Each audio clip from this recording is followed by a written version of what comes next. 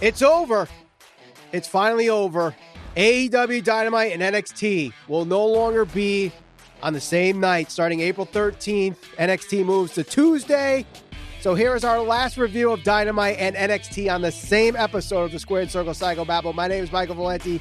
Joining me is Ralph Valenti. Ralph, let's start off with AEW Dynamite and some history being made on this episode. For the first time in 7 years, Christian Cage in singles competition goes up against someone that he used to wrestle in Impact Wrestling, Frankie Kazarian. I got to admit, Ralph, this match was a lot slower than any match in AEW I've ever seen, but that's not a bad thing. I'm glad you said it. And literally, I'm sitting there watching that match and I'm thinking to myself, okay, so this is a good match, but is it a good match for the AEW fan base? Now, there's no secret here that there is a very large percentage of the AEW fan base that prefers an alternate style of wrestling that you're going to get from the WWE. Correct. Now, last night, what we saw was a very good wrestling match. I enjoyed the match. Did you enjoy the match? I thought it was a good match. I felt like... Started slow. Took a little while to get going. It started slow, but I felt like it was a safe match. I felt like Kazarian was the perfect opponent for Christian because he was a guy that knew Christian from Impact Wrestling. He knows his limitations. He knew what he can and can't do. They already have chemistry in the ring together. And you weren't going to see anything crazy, but they still tested the waters with Christian. Yeah, certainly. And that was the thing that I was thinking throughout the match. I'm like, okay, I think this is a good match. I like it. I like the direction it's going. I like that they're getting their stuff in. I like the fact that I think it was on 3 separate occasions. Kazarian fought off the Unprettier or Kill Switch or whatever they're going to call it. I don't know if they actually give it Kill Switch. Yeah. We know it as the Unprettier from way back when. I believe that was what it was called. So, I liked it. I'm interested. I want to know what people think. I want to know what the AW fan base thinks. I want to know what, a good percentage of the people that follow our podcast, they are very much into AEW. So it's going to be interesting. Do they appreciate it? Do they like it? Did they think it was too slow? I think that you always need a match kind of like this that's going to, slow the pace down, let them get their stuff in, really kind of tell a story. It also gives a break from the high-flying action because a lot of the guys that they have under contract at AEW are the younger, high-flying guys, the guys that are going to get their spots in, the guys that are going to take risks like Darby Allin, Sammy Guevara, et cetera, et cetera, et cetera. I thought it was a good match. Yeah, I agree. I think it was a very good match. And do you think this is a match that Christian can go and tell people in the locker room, like, guys, you don't need to go so damn fast, slow down and let things progress?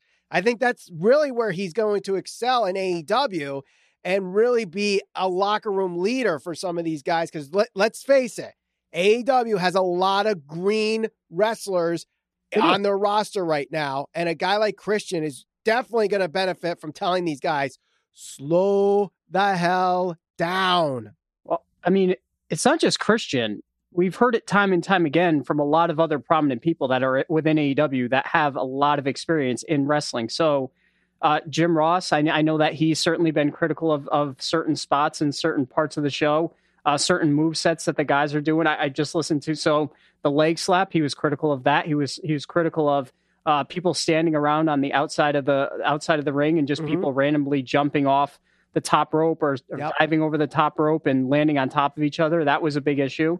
So, I think that if they're not going to listen to guys like Jim Ross, I think that Christian is still young enough where he can get through to people like that, get through to the talent. There's all types of shit going on in back of me right now, by the way. But you know what? This could potentially be one of our last shows. So the oven's going off. There's door slamming. I don't give a shit. Don't care what's happening right now in back of me. So there's a pan that just fell. Fuck it. Let it go. We may not be live, but fuck it. We're going to be live. Live to tape, as they call it. Where's the cat? Ralph. We haven't seen the cat in about 3 episodes. Well, let's focus on the review, Ralph. And let's switch to how NXT started. It was Cameron Grimes versus Roderick Strong. And I thought this told a really good story. Obviously, Roderick Strong is still confused on what's happening with the Undisputed Era, what happens to him as a singles competitor, trying to go through it, but Cameron Grimes trying to buy the intellectual property of the Undisputed Era. I thought that was hilarious. I love his t-shirt, Grimes the System, and trying to add Grimes the System onto the Titantron, stuff like that. I did like, there were two spots I thought were great for the storytelling aspect. I don't know if it was a plant. I'm assuming it's a plant, but it's someone in the crowd dressed up in an Undisputed Era t-shirt next to him, an Adam Cole t-shirt. That kind of threw Roderick Strong off. And then finally the finish where Cameron Grimes pulls a wristband out of his trunks. It's an Undisputed Era Undisputed Era wristband. And that is a great way to tell the story. And we know that Roderick Strong leaves NXT and he says, I'm done. So obviously cliffhanger there. What'd you think of this? I thought it was good. I thought that I always feel like Cameron Grimes matches are not going to be as competitive as they end up being, just because he does play more of a comedic, and he has that persona about him. But I thought the match itself was fine. I think that they told a story throughout it. I think the main part of this is going to be Roderick Strong. Does he end up playing a role in the outcome in the match between Kyle O'Reilly and Adam Cole? I think that's a likely scenario and a likely outcome, and I'm sure that he will get involved. So that just kind of remains to be seen. But no, I thought this was fine. I thought it was a decent opener, and I thought it was good across the board. What do you think of the whole Grimes the System? It's fine. It fits his persona. Honestly, do you the one spot that was a little crazy in the match was when he did the standing Spanish fly. It looked like he landed on his neck. Yeah, that was pretty scary. Badly. That was really scary. I thought he landed right on his head, but I watched it back a few times. Yeah, it was scary. And luckily he's okay, able to go into the Battle Royal later on in the night, which we'll go over later on. But let's move on to our next bit from AEW Dynamite.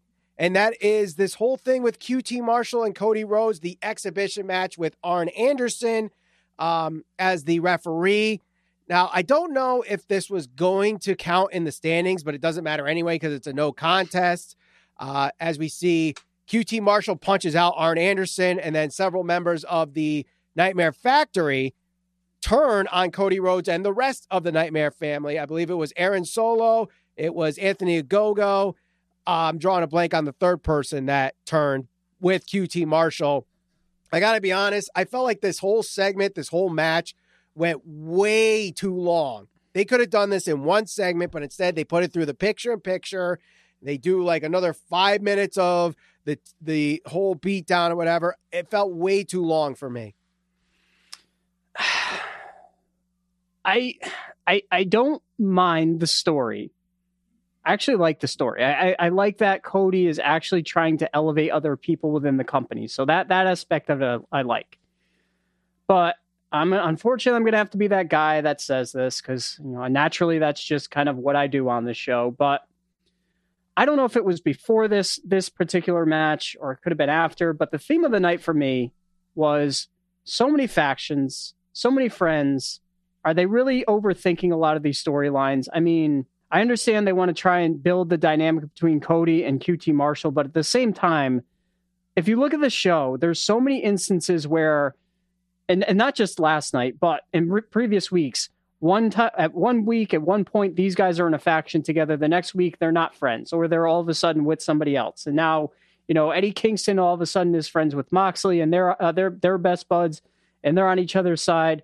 Later on in the night, we had, what's that guy's name? Bononi? Cesar Bononi. Bononi. And Nick Nemeth, JD Drake, all of a sudden, they're a group. And then you had Scorpio Sky and Ethan Page. At some point, I get it. We grew up watching the Attitude Era. Factions can be fine. But at what point do you say, look, enough's enough. We got enough factions. We got enough groups. I don't know. I like the storyline, but the aftermath of the match. I know some people are throwing this, way too many factions thing, but I personally don't mind it too much as long as every faction's got something going storyline wise, because it's just, they take this out of New Japan Pro Wrestling where every wrestler with the exception of a handful, have some form of faction assigned to them. You know, you have LIJ, you have Bullet Club, you have Chaos, you have Suzuki-gun. Everyone has some kind of faction. And I think that's what AEW is trying to do, because like a lot of people assumed, AEW is trying to be New Japan in America. And while some aspects have come over, this is one of those that I think has. And I don't mind the factions.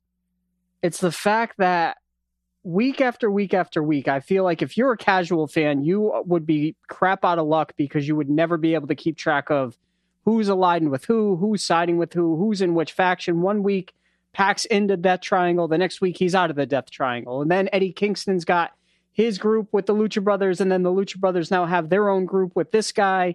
It's all over the place, and it happens too quickly. Guys change faction to faction, whether they're going to be a face or a heel. Lance Archer, like, it seemed like he was a face one week, and then all of a sudden he wants to go after Sting. I don't mind it. I mean, I think those things have to happen, but I think that where I kind of lose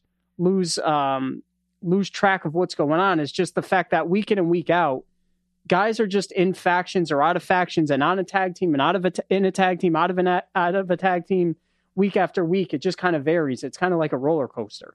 And for a casual fan, they're not going to be able to keep up with it, especially when you do it in a case like this. And this was the main point I wanted to bring up. There's nothing wrong with the factions, but a lot of these guys are people or individuals who aren't even really established, which is fine if you can get them established. But I mean, it's difficult to do when you have so many factions and so many people that you're trying to promote throughout the entirety of the show. There's only so much time, and they only have one show. Good way to get everybody on TV, but at the same time, you can't honestly, realistically expect everybody to turn out like Sammy Guevara. It's just not going to happen. True, but they have 3 shows. Only one is on actual television, because you have Dark Elevation, you have Dark, and you have Dynamite. And they did it again last night, and this is the thing we always talk about. Look, if it's important, put it on Dynamite, right? So they said that guy, Benoni? Cesar Bononi, yes. Cesar Bononi. Nemeth and JD Drake, they said, I think they were on like Elevate or whatever show Elevation, it was. I believe.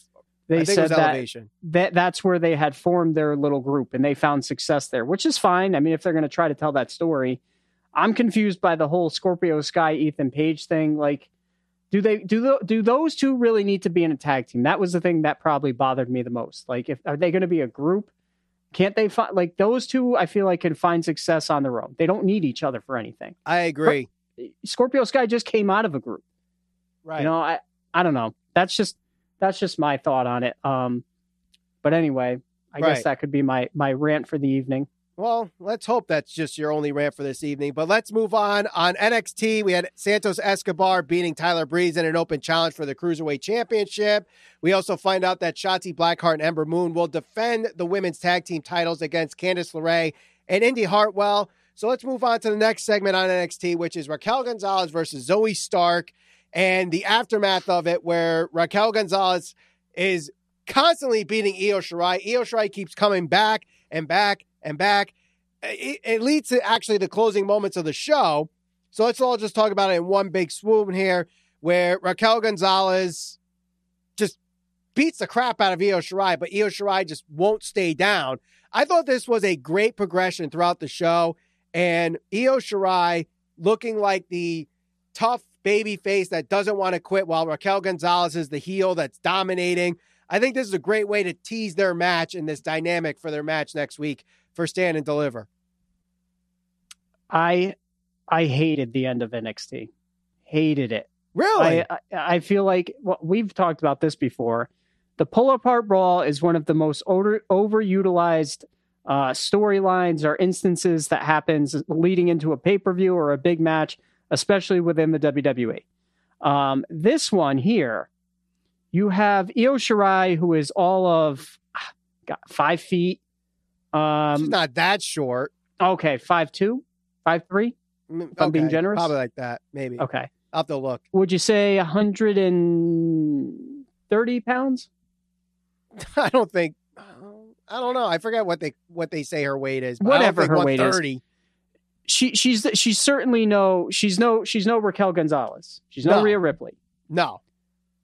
4 or 5 referees literally stood there throwing their arms about, calling for help from the back, wanting them to break up the pull apart brawl there, because they couldn't control little old Io Shirai. They couldn't hold her back. And then, of course, what did they do? Everybody standing outside the ring so Io Shirai can conveniently jump on the top rope and cause everybody to tumble over. It's lazy. I can't get into it. It's been overdone a million times. No, they find a better way. Find something more compelling to build the story. So what would you do instead to make it more compelling? They would have left it alone. I would have closed the show with LA Knight face to face with Johnny Gargano. You could have done you could have panned to the back and legitimately just had them being pulled apart. You didn't need the whole strange looking. It's just everybody looks so uncomfortable and so unnatural.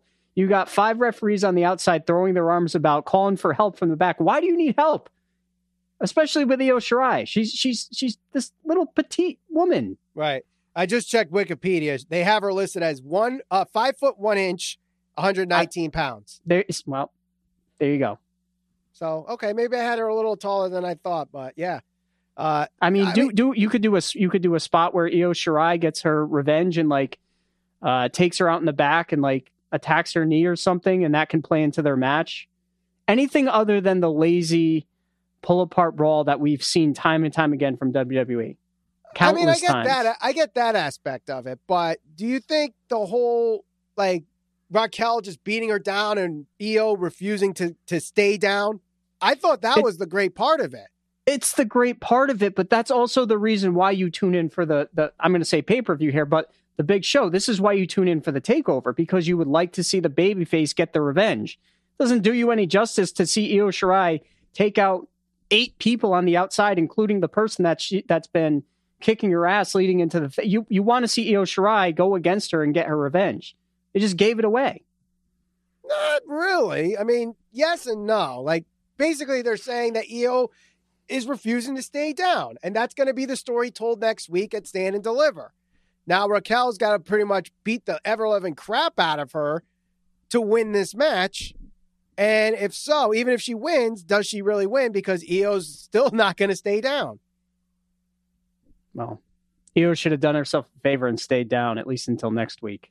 I guess so. But on AEW Dynamite, Jon Moxley does beat Cesar Bononi. But we also have the return of the Inner Circle, Ralph. Backstage segment where we see the gift given by MJF to the Pinnacle. They get a stylist. He looks like MJF was going to get something out of the bathroom, but hiding in there is Chris Jericho, Santana and Ortiz, Sammy Guevara. Mm-hmm. MJF's like, we got to go. But Jake Hager's on the other side.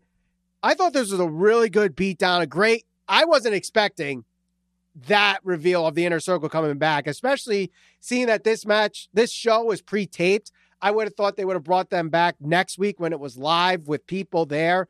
But great. I thought this was a really good segment. And maybe it was just the shirt that Jericho's wearing, but somehow it looked like he dropped 10 pounds in the 2 weeks he's been gone. Oh, boy. I don't know. Well, I wasn't really looking for that, but I wasn't either, but I just noticed that. I was like, wow, Jericho looks slimmer here for some reason. Well, that was always his excuse, right? Didn't he actually say that? He feels like he doesn't need to keep himself in shape because he's a heel. Now that he's a face, maybe he's going to try to take care of himself a little bit better. Yeah. A little less possible. Bubbly. Maybe. But he used that bubbly to pour it on MJF, and throwing him in the Pepsi thing, that was vicious. But I was surprised. MJF not getting cut at all. Oh, I'm sure they used the same type of glass that Marty Jannetty went through. I guess, but that's glass from 1992. I would think the technology of glass has gotten much better where people could get cut when they get thrown through it. I don't know. Oh, I knew he was going to do that. I know, but that was my favorite segment of the night. That was done very well. I liked it a lot. I liked the aggression of it. To me, that's done well because you watch it, you get into it. It doesn't seem like fake or overly staged or anything like that. I thought everybody played their part perfectly in that whole thing. I totally agree. And I can't wait for the faction warfare between those two. I know we just talked about way too many factions, but this one, I think, definitely has the right storyline and the right progression going into it. But my favorite part of NXT, Ralph, was not in the ring. It wasn't backstage. It was this video package with Adam Cole and Kyle O'Reilly. I felt like I was watching a movie trailer that just told the story of these two characters going into this big blockbuster movie for this summer. It got me all hyped for this match. I mean, after watching it, I was like, man, this got a main event night 2. Forget Karrion Kross and Finn Balor. They got this little tiny segment and Karrion Kross cutting a promo backstage. But this felt like a WrestleMania match.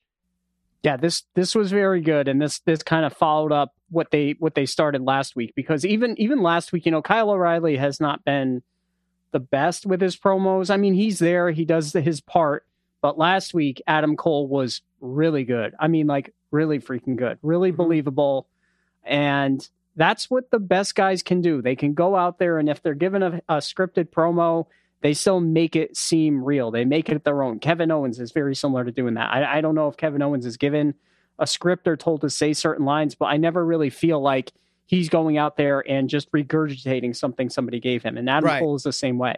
Right. This match is going to be awesome. This is going to be a really freaking good match. I can't wait for this. Yeah, I can't either. Do you think this match becomes the match of not just TakeOver, but WrestleMania weekend? Actually, surprisingly, I think that the match that's going to be, well, there's really 2 matches I'm looking forward to that I think are going to surprise people. Adam Cole and Kyle O'Reilly, because so many people think that's going to be very good, including myself, it does has potential to disappoint. I'm looking forward to Walter and Ciampa, because I think that we've all forgotten that how good Ciampa really can be. And we haven't seen Walt, unless you paid attention to NXT UK, you just don't know what to expect out of Walter. Anybody who watches this podcast that doesn't follow NXT, you should make it a point to at least go watch that match just to hear the chops from Walter. And then the other match I'm looking forward to is Escobar and Devlin in the ladder match. Yes. Because that has a lot of potential in it too. Yes. I think Escobar and Devlin, from what I've seen on NXT UK here and there, has looked really, really good. And I've loved Santos Escobar since he's came in and tried to make some kind of prestige to the cruiserweight division. And he's done a really good job. He's really good promo. I think Devlin was a good promo. Honest, I wish they did more back and forth on the mic, because I thought they would have had some really good segments, but given the time and the pandemic and stuff, but the spot, I don't know if you saw the spot with HBK bringing the ladder out. Yeah. That was all I needed to be sold on it, because it's just like a callback to him and Razor. And it's like, okay, guys, here you go. Exactly. Exactly. So moving on to our next segment here. It is the 6-man tag match. Kenny Omega and the Good Brothers going up against the Lucha Brothers and Laredo Kid. I thought, this definitely brought Dynamite to the next level as far as the speed and the pace of the show. I felt like the first hour was just really, really slow, and not like Cage and Frankie Kazarian, like it was a good pace, but like that second segment all the way to the top of the first hour just felt slow. And I don't know why, but this match kicked it to that next level. Obviously with the Lucha Brothers and Laredo Kid and the whole Lucha Libre, you're not going to get slow. It just doesn't happen. Your speeds are fast, really fast, or fucking warp speed. So, I thought it was a good match for what it was. And then afterwards, we got a backstage, or beforehand, we got the backstage segment with Matt Jackson and Don Callis. Leads to Jon Moxley and the Young Bucks teaming together to attack Kenny Omega and the Good Brothers. We know that these 6 are going to be in a trios match next week. What are your thoughts on the match itself and the attack by Moxley and the Bucks?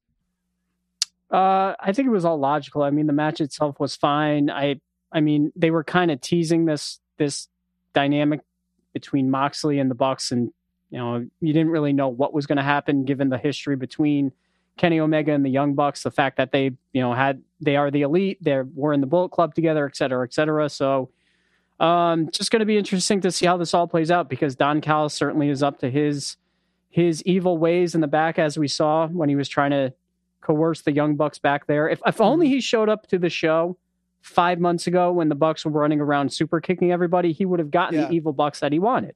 Right. But now they seem to have found their moral compass after kicking the crap out of FTR a couple of times. So we'll see how this plays out. I don't know. I just don't know if I actually foresee the Bucks helping Moxley in the end. But, so you think the Bucks next week turn on Moxley, and then we finally see the Bucks join forces with Kenny Omega, like Don Callis has finally shown the light to Matt Jackson?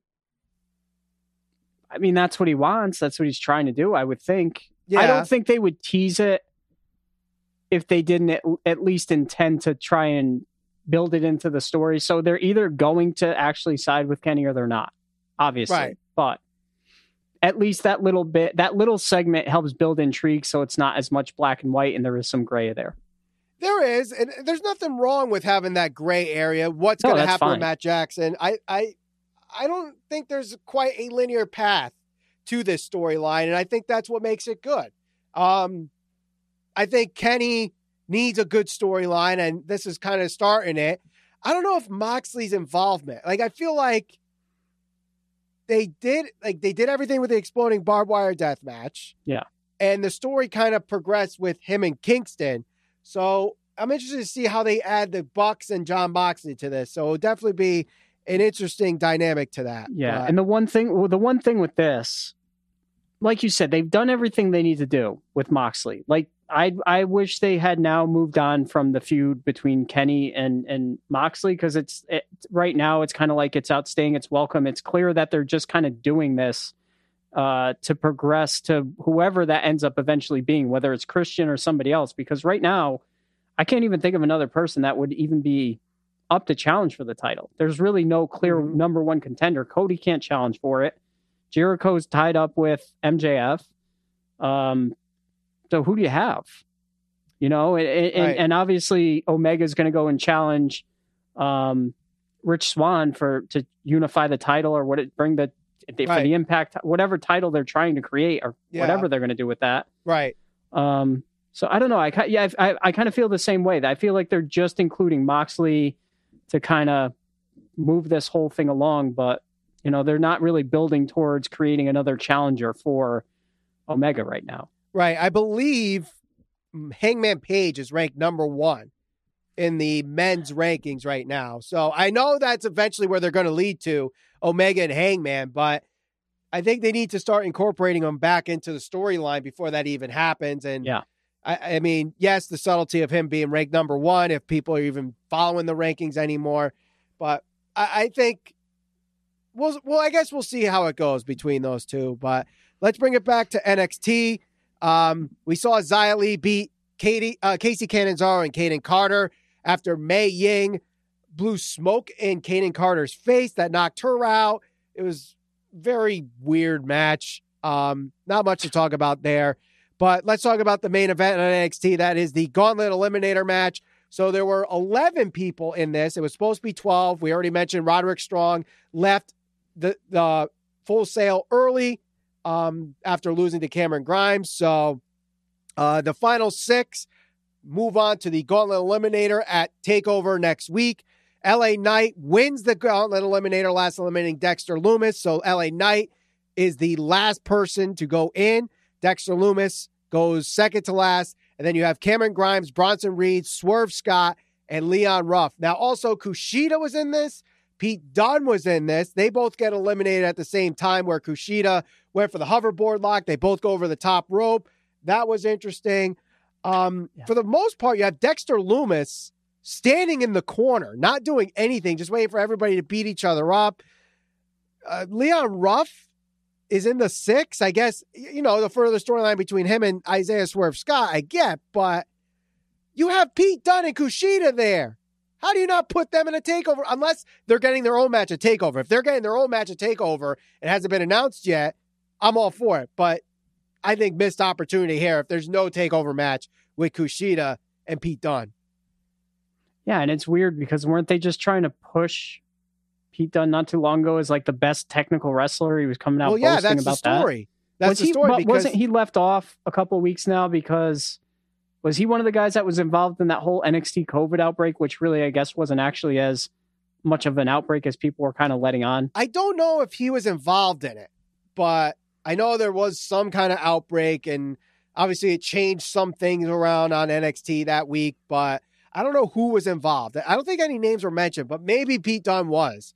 And with Pete Dunne and Kushida, that's going to be a great match. And if you put in the Gauntlet Eliminator, just give them 15, 20 minutes, and then you could do it again at the next TakeOver. Yeah. But yeah. I mean, maybe they're going to announce that match, and I just haven't heard it yet. What do you make of our boy LA Knight going over there? Too fast, too soon? Should he win the title? I feel like it was the right move to make him win the Gauntlet Eliminator, given of the 6 that we got here. I thought maybe Grimes would have weaseled his way into the victory, but LA Knight, with the way Loomis went over and LA Knight went through the ropes and pulling him off, it was a great way to show LA Knight's, not going to be this, tope suicida kind of guy to get people. He's just going to be smart about getting wins. That's all what it's about. Right. So it fits his character. Obviously, Bronson Reed being in there, so I think him and Reed are going to be involved in the Gauntlet some way or another. I don't know if Reed and Knight face off in the Gauntlet Eliminator, that means Reed has to go all the way to the last person. So does LA Knight get his win back against Bronson Reed? I don't know. I felt like this was all about Loomis. I think Loomis still needs to get that NXT North American title match, and I think he's going to be the one that goes over. I mean, Loomis would be the likely choice to face Gargano, right? Yes. You would think, because they've been building towards that. Yep. Having LA Knight win is interesting, but they can easily have him feud with somebody else. So, yeah.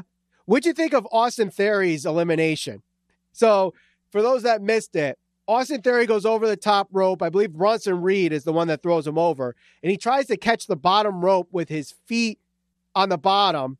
But I don't know if this was a botch or intentional, but his feet slip and he lands on his back.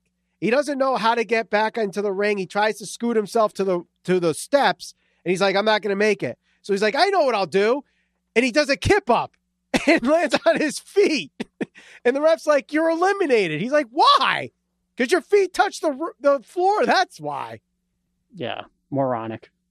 But that's his character right now. He is an idiot. One of the hottest guys on the indie scene before going to NXT. But he does play the character well, so. He does. What can you say? He does, but I would have thought especially when they were teasing that Austin Theory would win, and then they do the whole finger poke of doom. I thought that would have been a great way to get him to win the Eliminator tournament or Battle Royal, to have him go last, and then he wins, and then you get the finger poke the next night. But obviously that's not happening, and we'll see how that story progresses. But we have the main event of NXT Dynamite, Ralph, and I feel like either this is going to be a lot of praise from Ralph or a lot of from Ralph. The Arcade Anarchy match, Orange Cassidy and Chuck Taylor against Miro and Kip Sabian. I mean, if you're looking for a 5-star classic, you are going to throw something at the TV because it was far from that. But I found it very entertaining. I like the chaos in it. We get the return of Chris Statlander coming through the Alien Claw game. And then we get the return of not only Trent, but Sue comes back as well, driving in with the van. You see Statlander putting Penelope Ford through the air hockey table. Somehow everybody has the strength to carry these arcade games, out like it's cardboard and hit people with it. Eventually, Chuck Taylor puts Kip Sabian through the platform with a power slam off the stage for the victory. I thought it was an entertaining match. If you just let go of the fact that it was not going to be a 5-star match and just have fun with it, I think you'll be entertained. And that's kind of like where I am with the match. I'm not a fan of all parties involved. I think Miro has been an absolute utter waste since he's been brought to AEW, or chose to go to AEW. Mm-hmm. I think he's been misused, mishandled. They haven't really done much with him. This is, of course, no exception to it. Everybody knows my feelings on Orange Cassidy, good wrestler, but the gimmick itself, whatever. It's got its niche market. And that's what I feel about this match. If you're an AEW fan, you probably thought this was amazing.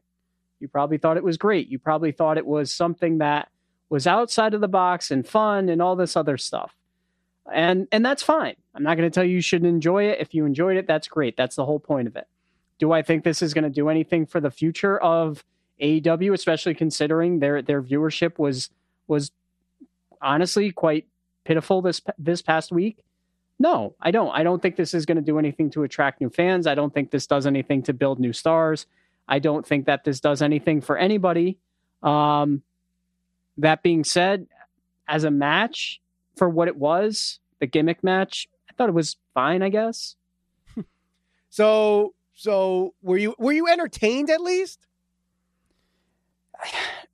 Yeah, I mean, is it look, do I think that that's the type, like if I was going to watch a wrestling match, would I choose to watch that? No. Do I think that should main event any show, whether it be NXT, Raw, SmackDown? No, I don't think that should be a main event type match. I think it's goofy. I choose not to watch matches like that in WWE specifically because I don't like that stuff. I don't like corny gimmick type matches like that. I think they all did the best they possibly could. I think Trent's $1 million.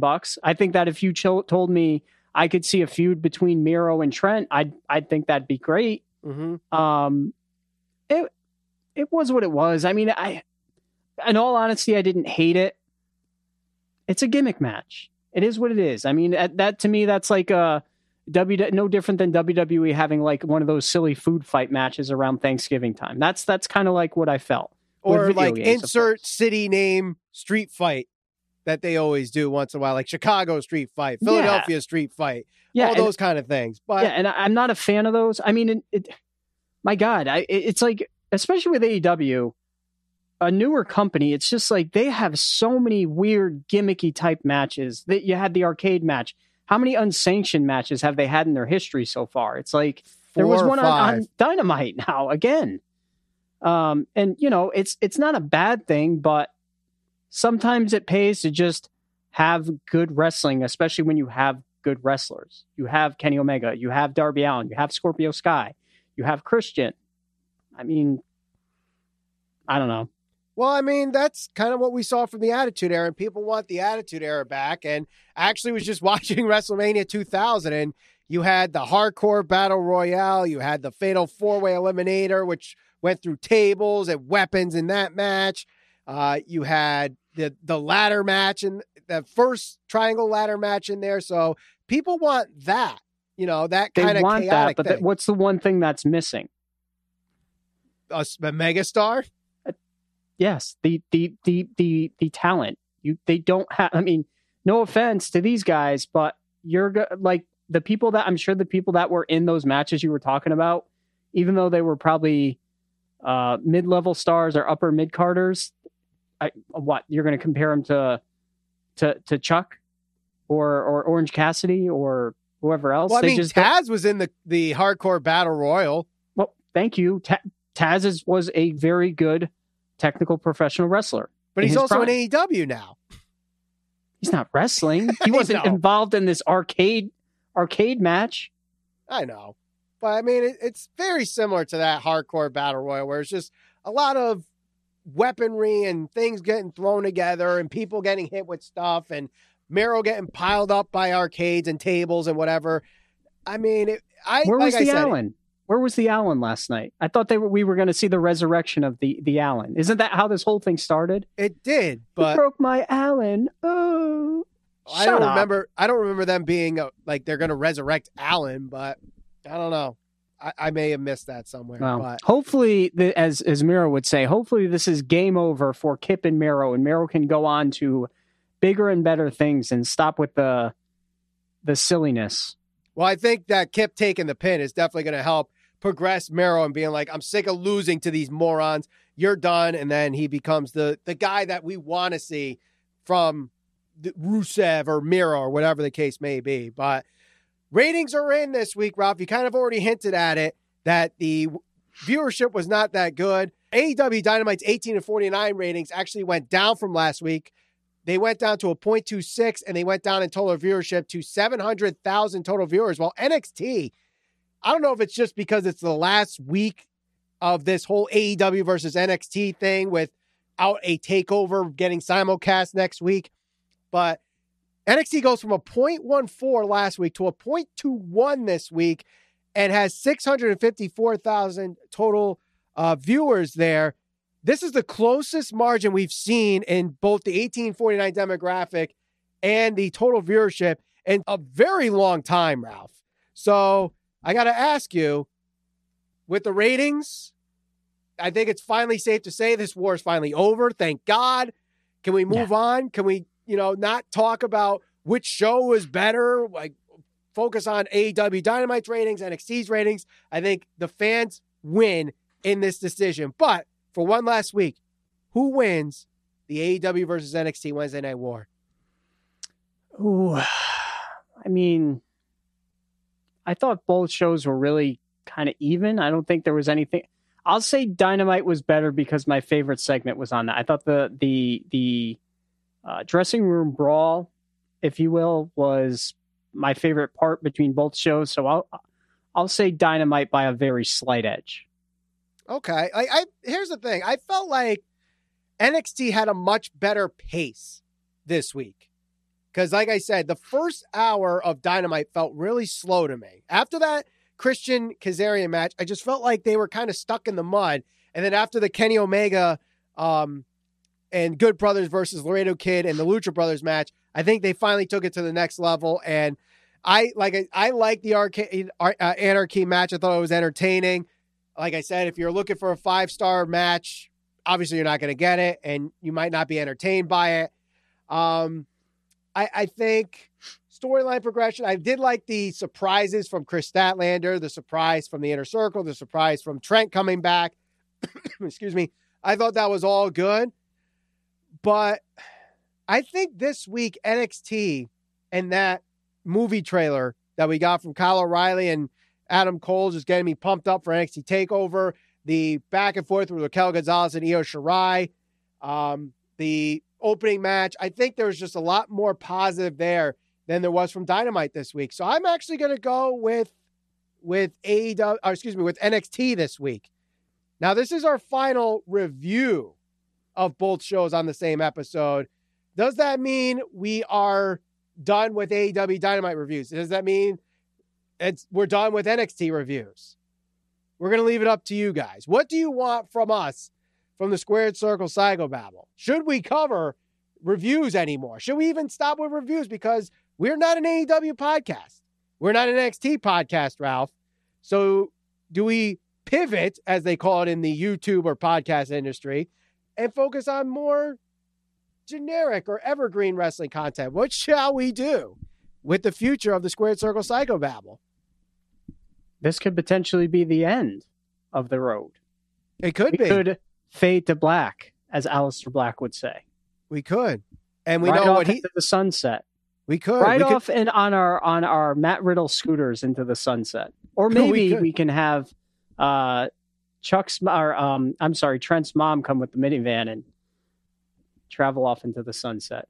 Maybe we could go to Vince McMahon and he could send us the catering for 3 months before we finally figure out the plans for the Squared Circle Psychobabble. # wish you all the best in your future endeavors. Yes, we may be future endeavored here, but the only way to know what's going to happen is if by subscribing, hitting that bell for notifications. So if we do have another episode of the Squared Circle Psychobabble, you don't miss it. For Ralph Valenti, my name's Michael Valenti, and we fade to black.